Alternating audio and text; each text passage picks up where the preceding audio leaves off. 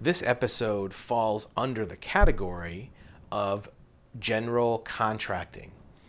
In this story, we're going to talk about a poured concrete foundation that, for very little expense, can have a highly value added use in the future. And the hint of the punchline is a heated deck. So suppose that you are creating a driveway or a patio or some other poured concrete flat surface, even a shed floor. It may be a step to your house. If you're pouring concrete, you're going to have to do a few things anyways. You're going to have to make some forms. You're going to have to put some wire or rebar in it to support it, and then mix and pour your concrete. As part of that, we've had many clients for contracting that we've recommended at the time of creating that slab, putting in some PEX or other plastic piping in the concrete. Doesn't have to connect it to anything, but just leave the inflow and outflow capped for possible future use as a heated slab. And there was a client that we were pouring a concrete, very small stoop. It had 2 steps and it went down to about a 5-foot by 8-foot landing that went to the driveway. And the client was kind of dumbfounded about putting in piping into this form. And when we saw the difference in cost of putting it in, it only added about $80 worth of materials, and it didn't add much labor because you're already putting in rebar and wire. So, call it $100 worth of extra expense.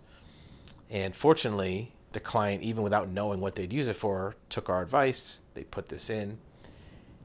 And years later, after having ice and snow and having to shovel this stoop and landing many times, took the step of connecting those pipes to a glycol heated water system that just circulated water. It's a very low current draw pump that just circulates heated water and doesn't have to be heated that much. Just generally slightly above freezing is enough, and if you run the glycol through your house or through a crawl space, it's usually enough. And what it did was it prevented buildup of snow and buildup of ice that froze from the melted snow on those steps. So they didn't have to put salt, they didn't have to shovel it, they didn't have to chip away ice. And it was a relatively small surface, maybe 50 or 80 square feet total.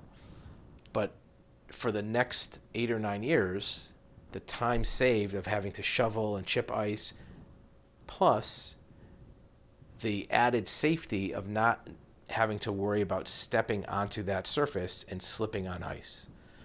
So the homeowner at first was kind of skeptical and curious about what they'd ever need it for, and they at the time didn't totally understand what the purpose of it might be in the future.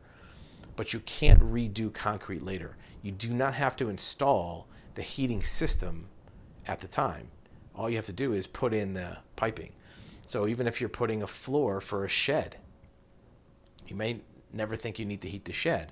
But if 2 or 3 years later you decide you want to make it into a workshop, or you want to make it into a he shed or a she shed, or you want to make it into a workout room, having that piping will allow you in a cold climate to at least take the edge off of bitter cold and keep maybe the shed from freezing. We had a client that did this with a shed and later put windows in the shed and made it a greenhouse. Well, putting 50 or 60 degree water through that piping kept the greenhouse from ever freezing, even in the climate of the location, sometimes getting down close to zero. And so that greenhouse could produce year round.